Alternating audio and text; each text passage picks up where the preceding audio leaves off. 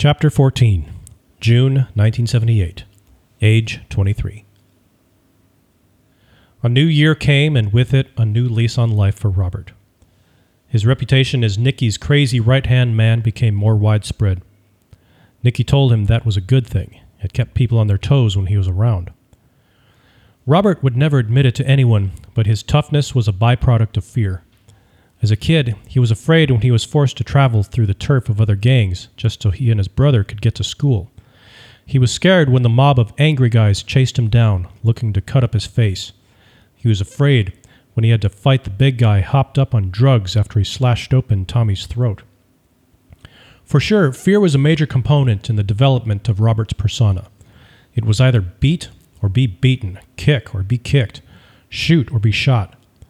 But none of those fears compared to the fear he experienced when the mafia wanted its money and was hunting him down to get it.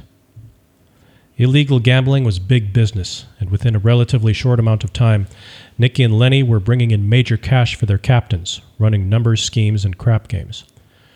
To assure the security of the money collected at each of the 3 crap games locations, accountability was assigned to one of the trusted members of the crew. Robert was working the crap game at the Mott Street location, where Antonio was in charge of the bank. Antonio approached him. "You seen the price of gasoline?" Robert took a drag from his cigarette. "Yeah, I just filled up Nicky's car, 86 cents a gallon." "Were there lines?" "Because where I went, they had a line wrapped around the block. I pretty much got in and out." Antonio swore. "I guess we're the ones getting shaken down." Robert tried to act interested, but such things didn't concern him. "Can I talk to you for a second?" Antonio asked Robert. "I thought we were," Robert smirked. Antonio gave him a nasty look. All right. They walked over to the window on the south wall. "I've got a thing at 2 o'clock today, so I'm going to have to leave early," Antonio said. "Okay. So I was wondering if you could cover for me." "Sure. What do you need me to do?" Antonio handed him a set of keys. "Lock up the place around 4, and be sure to take the bank with you." "The bank?" "Yeah, Marty'll count it for you. Make sure you watch him. Count it yourself." Robert pocketed the keys. "Don't worry, I've got you covered." The game wound down that afternoon. After shooting everyone out and locking the doors, Marty sat down at the small desk situated next to the craps table. He unlocked a metal box sitting on the desk, took the money out of it, and sorted it into the various denominations. As he counted each stack, he jotted down a number on a yellow pad of paper. In contrast to Robert, Marty was more of the accountant type than tough guy. He was rail thin, wore glasses, and spoke softly no matter who he was talking to or what he was talking about. Since Marty would have been an easy target for anyone familiar with the routine, Antonio counted on Robert to assure the money's safekeeping. When Marty finished adding up all the numbers, he pushed his glasses back up the bridge of his nose. $12,800. Robert looked over his shoulder at the numbers and added them in his head. "Looks good to me." Marty secured the individual stacks with rubber bands, put them in a brown paper bag, and handed it to Robert. He then locked the metal box, and they walked out the front door. "Take it easy, Marty," Robert said as he locked the door. Marty gave Robert a slight tip of the head and a thin smile, avoiding eye contact. Robert searched up and down the street while getting into the brown Cadillac he'd recently purchased. He headed straight home, foregoing his usual night on the town. The next morning, he got up early with the idea of going to the horse races at Belmont, a habit he developed a while back. He took the money to the track with him so he could drive straight to the factory on Mott Street after the races. As he parked the car at Belmont, he hid the bank under the car seat. It was too warm to wear a jacket that could conceal his gun, so he stowed it with the bank. He figured that would be the best place to have it just in case someone tried to rob him. What he didn't realize is that he was the one from whom the bank needed to be protected. The line at the window was short. Robert dug into his pocket and found 2 crisp $100 bills. Sensing the wind of good fortune was blowing, he placed the bills through the window's opening. $200 on Jersey Sal to win, he said, counting on a tip he received at the Mott Street crap game that the race was fixed, and Jersey Sal was sure to come in first despite the 24-1 odds. He smiled at the cashier, who didn't return the favor, but did hand him the ticket. "Have a great day," he said as he walked away. He found a seat right before the race started, and looked over the program to see which horse he would bet on in the next race with the winnings from Jersey Sal. He saw another horse that looked promising for a healthy payoff and marked it right as the horses for the first race entered the starting gate. When it was over and Jersey Sal crossed the finish line in the back of the pack, Robert stared at his ticket as if some error had been made. With no money in his wallet, he left the grandstand, headed for the parking lot, dropping his ticket into the trash can along the way. He opened the car door and sat in the driver's seat, wondering what he was going to do for the next couple of hours before he had to be at work. Mindlessly, he removed the bank from under the seat and took $100 from it. After securing the rest of the bank under the seat and locking the door, he went back to the same cashier and placed a new bet. Jersey Sal didn't work out that well for you, huh? Robert didn't have a smile for her this time. Have a great day, she said as she handed him his ticket. On the 7th race, after losing most of the bank on the previous races, Robert placed $2,000 to win on Painted Wagon, ridden by the most famous jockey of all time, Willie Shoemaker. Up until that point, Robert had bet on long shots, but the odds on Painted Wagon was 7-1. He was sure to win back the money he had lost on the previous races. Again, things didn't turn out as planned. A horse ridden by a young jockey named Steve Cowthen, a 28-1 long shot, won the race. Instead of being up $9,000, Robert had lost over $10,000 of money that didn't belong to him. Worse yet, it belonged to the mafia. He knew he was a dead man. No matter how likable he was, no one in the mob was going to be okay with him gambling away the money without any repercussions. His first thought was to rob an actual bank to replace the money he had lost.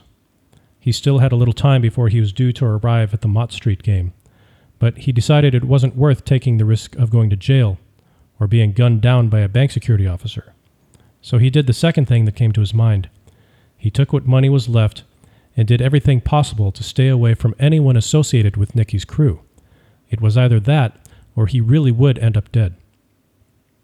For the rest of the afternoon, he hung out at one of the clubs with some old friends, living as large as a man with a death sentence. After throwing a few beers down, he called his mom around 5 o'clock. She told him Antonio had called. When their conversation ended, he took a deep breath and returned Antonio's call. "Robert, where are you?" he said. "You're supposed to be here hours ago with the bank." He considered making up some story about being robbed, but he knew no one would believe it. Feeling brazen enough to admit the truth, he said, "I've got some bad news." "What did you do now?" "I lost some of the bank." "What happened?" He hesitated at first, but then said, "I went to the races." Antonio was quiet for a second. Okay, don't worry about it. We can make it up." Robert was surprised by Antonio's answer and felt a little relief. Then he considered that maybe this is the way guys who borrow the mafia's money without permission are set up before they're fitted with cement boots. Antonio asked, "So how much did you lose?" The bartender slid a shot of whiskey over to Robert, who downed it in one gulp. $10,000. "What? Are you freaking crazy?" Antonio started yelling and cussing over the phone, saying Robert was going to get both of them killed. After he yelled for a little while, he hung up. During the following week, Robert was cautious enough to make sure he didn't go to the places Nicky and the crew knew he would be, hanging out mostly in Long Island with some friends who knew nothing about what was happening with him. Several days later, buddies from his old neighborhood told Robert that they got roughed up by Nicky and Lenny because they wouldn't tell them where Robert was. Robert told them that if anybody other than Nicky or Lenny hassled them again, he would kill him. It was very early, about 4 o'clock in the morning, a week after Robert had lost the money. He had been hanging out at the clubs all night and was tired. He hadn't been home, nor had a decent night of sleep since the whole ordeal happened. So he decided to go to his mom and dad's house on Richmond Street in the old neighborhood, which is where he was living at the time. By then, most everyone recognized his Cadillac, but he figured that since it was so early in the morning, that it would be safe to go there. Still, he had 2 guns beside him, just in case a shootout occurred. He eased up to the traffic light at Fulton Street, just a couple of blocks from his mother's house.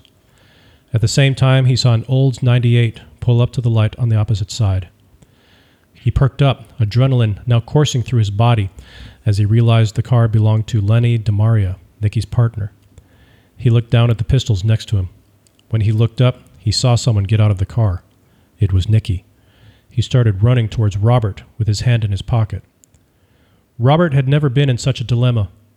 Even though he had the 2 guns with him and had no problem shooting anyone who shot at him, he never thought he might have to use one of them on Nicky. He was Robert's mentor, his father figure, the one who gave him a chance to be somebody. There was no possible way he could shoot Nicky. He considered staying there and hearing Nicky out. But as he got closer, and Nicky's hand was still in his pocket, Robert felt the risk was too great. He knew no one is above the law of the mafia. His light was still red, but he took off anyway, running stop signs and traffic lights. He glanced back in his mirror and saw they were right behind him, headlights off. As they approached Logan Street, Robert was desperate to get them off his tail. He turned onto Logan Street, which is a one-way street. Even though they were traveling in the wrong direction, Lenny and Nicky continued to follow him. He made a quick right onto Ridgewood Avenue. As he came up to the intersection at Norwood, he didn't notice another car coming from his left. It broadsided him, knocking the car to the other side of the street. He was stunned for a second, but then he continued driving down Norwood for another 100 feet or so. By that time, the car was just limping along, so he parked it just before Force Tube Avenue and took off on foot, leaving the 2 pistols behind. He raced for a couple of blocks before running out of breath and stopping, resigning to his fate. Lenny pulled the car in front of Robert, and Nicky was the first to get out. He started punching him in the face, and then Lenny joined in doing the same. Even though they were giving Robert a good beating, he didn't go down, nor did he fight back. "What, are you coked up or something?" Nicky asked, revealing to Robert that he knew about the secret he had been keeping from him. After their fists grew tired, Nicky pushed Robert against the car. "You freaking idiot," he said as he rubbed his sore knuckles. "What do you think you're doing?" Robert didn't answer. After cursing him a few times, Nicky motioned toward the car. "Get in." Robert had sworn to himself that if the mob ever decided to get rid of him, he wanted his mother to know that he was dead. He couldn't stand the thought of her wondering, hoping that he might be alive, when in fact he was fish bait at the bottom of the bay. Therefore, getting in the car was not an option. "Just kill me now," he said. He wiped blood from his face with the sleeve of his shirt. "What are you talking about? I'm not going to kill you, you moron. You need to go get your car." Robert was still skeptical. "I can't. I left my guns in it."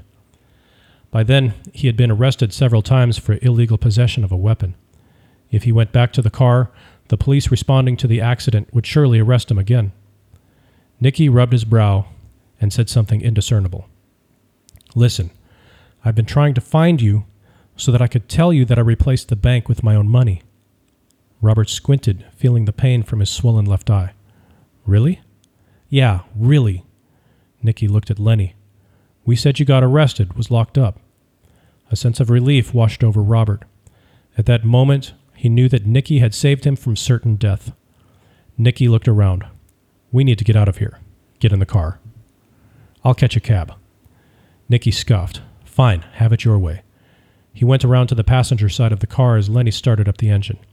"Go home, get some rest, call me tomorrow." After Nicky and Lenny left, Robert hailed a taxi and went to his sister Anna's house, since he didn't want his mom to see him bloody and beaten. He stayed there overnight. The next day, Robert called Nicky, who said it was okay for Robert to come back to work. He also told him that he'd have to pay off his debt. Robert thought $12,000 was a lot of money to pay back, but the alternative was much worse.